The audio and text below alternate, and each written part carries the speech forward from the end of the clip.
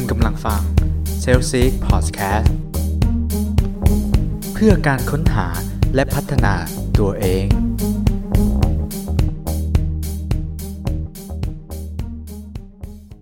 สวัสดีครับกลับมาพบกับผมอีกครั้งแล้วนะครับกับ Self-Seek Podcast นะครับในวันนี้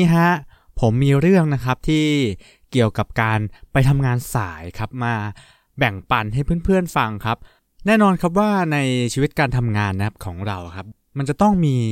สักวันครับที่เราไปสายนะฮะแน่นอนครับไม่มีใครอยากไปทำงานสายนะฮะหรือว่าถึงแม้อยากเนี่ยก็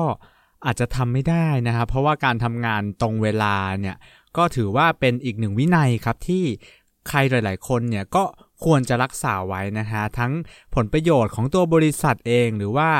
การทำให้เราเนี่ยเป็นพนักงานที่มีคุณภาพนั่นเองครับแต่ครับมันก็อาจจะมีบางวันครับที่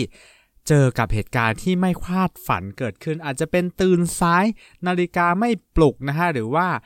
วันนี้เนี่ยเกิดอุบัติเหตุบนท้องถนนทำให้จราจรเนี่ยติดขัดมากกว่าปกตินั่นเองครับวันนี้ครับผมมี5วิธีครับที่จะทำให้เราเนี่ยเข้างานสายอย่างมีชั้นเชิงก็ว่าได้นะฮะหรือว่าทำให้เราเนี่ยดูว่าเรามาสายแต่ว่าใครหลายๆคนเนี่ยแอบจะ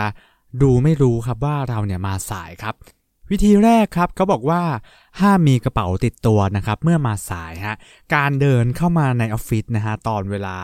10:30 นนะฮะหรือว่าเวลาแบบเกือบเที่ยงนะฮะเป็นเวลาที่แบบพนักงานทุกคนเนี่ยครับเกือบที่จะมาออฟฟิศนะครับแล้วก็นั่งประจำตำแหน่งกันเกือบ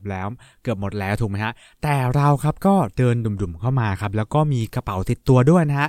ยิ่งจะเป็นจุดเด่นนะฮะถ้าเราถือกระเป๋าเข้ามานะฮะแล้วตกเป็นเป้าสายตาของเพื่อนๆร่วมงานของเราทันทีดังนั้นครับถ้ารู้ว่าไปสายนะครับห้ามมีสัมภาระเด็ดขาดครับอาจจะไม่เนียนมากครับแต่สามารถหลอกตาใครหลายๆคนได้ครับอันนี้เป็นระดับเบื้องต้นนะฮะข้อที่2ครับเขาบอกว่าสมุดโน้ตครับแล้วก็เอกสารรุงรังเนี่ยช่วยเราได้การเดินเข้ามาในออฟฟิศนะครับตอน 11 โมงนะฮะแต่มี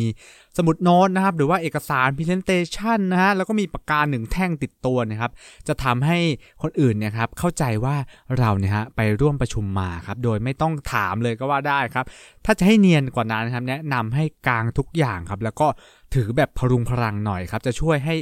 มันแบบสมจริงมากยิ่งขึ้นครับแล้วก็วิธีนี้จะช่วยลดคำถามว่าไปไหนมานะครับได้ดีเลยทีเดียวครับข้อต่อไปครับวิธีที่3ครับเขาบอกว่าลองโทรศัพท์หาลูกค้าครับอันนี้ก็อาจจะเป็นวิธีของแผนกเซลล์หรือว่าแผนกที่ต้องมีการติดต่อครับกับลูกค้าหรือว่าคนภายนอกองค์กรนะครับถ้าเราเป็นเหมือนแบบตำแหน่งที่ไม่ได้มีการติดต่อกับคนภายนอกองค์กรหรือภายในองค์กรอยู่เป็นประจำเนี่ยก็ลองแบบลองทำเป็นคุยโทรศัพท์กับใครก็ได้ซัพพลายเออร์อะไรก็ได้ก็ลองดูนะฮะเขาบอกว่าเมื่อเราคุยโทรศัพท์นะครับกับลูกค้านะครับจะเป็นช่วงเวลาอมตะครับนะฮะอมตะครับที่ไม่มีใครครับกล้ามาทักเราครับดังนั้นครับถ้าเราไปสายนะครับให้เราลองโทรไปหาลูกค้าครับแล้วก็ก่อนเดินเข้าออฟฟิศครับจากนั้นก็เดินดิ่งเข้าไปเลยครับที่โต๊ะของเราทันทีครับเราก็สามารถอ้างว่าไปประชุมกับลูกค้ามานะครับเมื่อเช้าแล้วก็กำลังคุยเรื่องประชุมอย่างต่อเนื่องครับวิธีนี้ไม่เหมาะสำหรับพนักงานที่มีตำแหน่งน้อยกว่าเมเนเจอร์ลงไปนะครับเพราะยังไม่สามารถไปประชุมคนเดียวได้นั่นเองครับผมข้อที่4ครับวิธีที่4ก็คือการที่บอกว่ารถเฉี่ยวหรือรถชนนั่นเองครับอันนี้ครับเป็นมุกที่ดีครับในกรณีที่มีนัดประชุมกับลูกค้าหรือว่าประชุม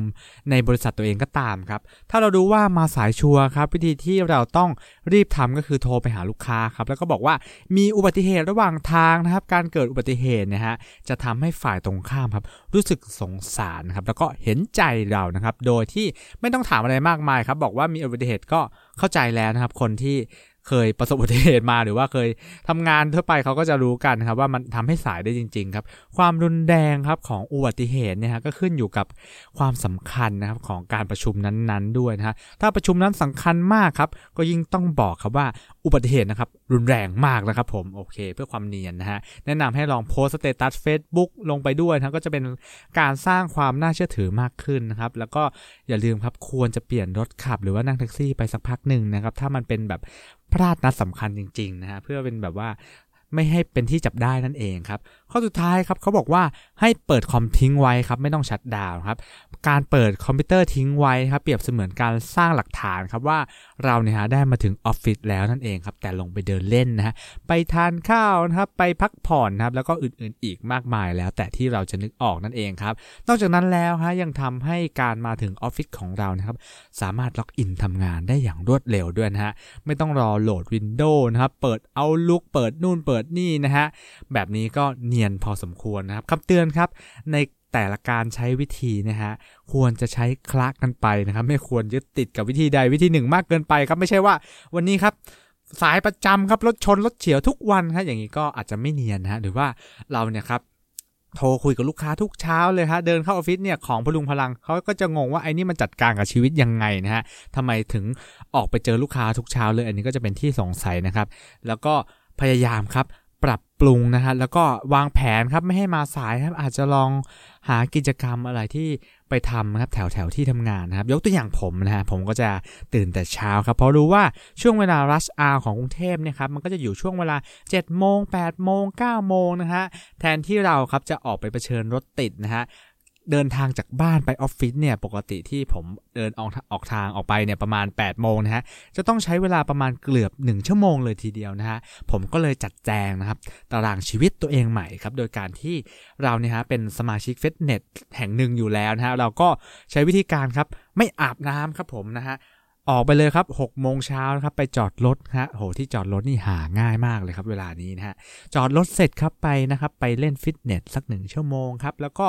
อาบน้ำที่ฟิตเนสครับเป็นการประหยัดน้ำไปในตัวอีกด้วยนะฮะก็จะทำให้เราเนี่ยครับไม่สายแถมสุขภาพดีอีกด้วยครับผมวันนี้ก็เป็นเรื่องราวนะครับของการที่มาสายยังไงให้มันเนียนนั่นเองนะครับแล้วก็ติดตาม Celsius Podcast ในตอนต่อไปได้นะครับในวันพฤหัสหน้านะครับตอนนี้ก็อาจจะ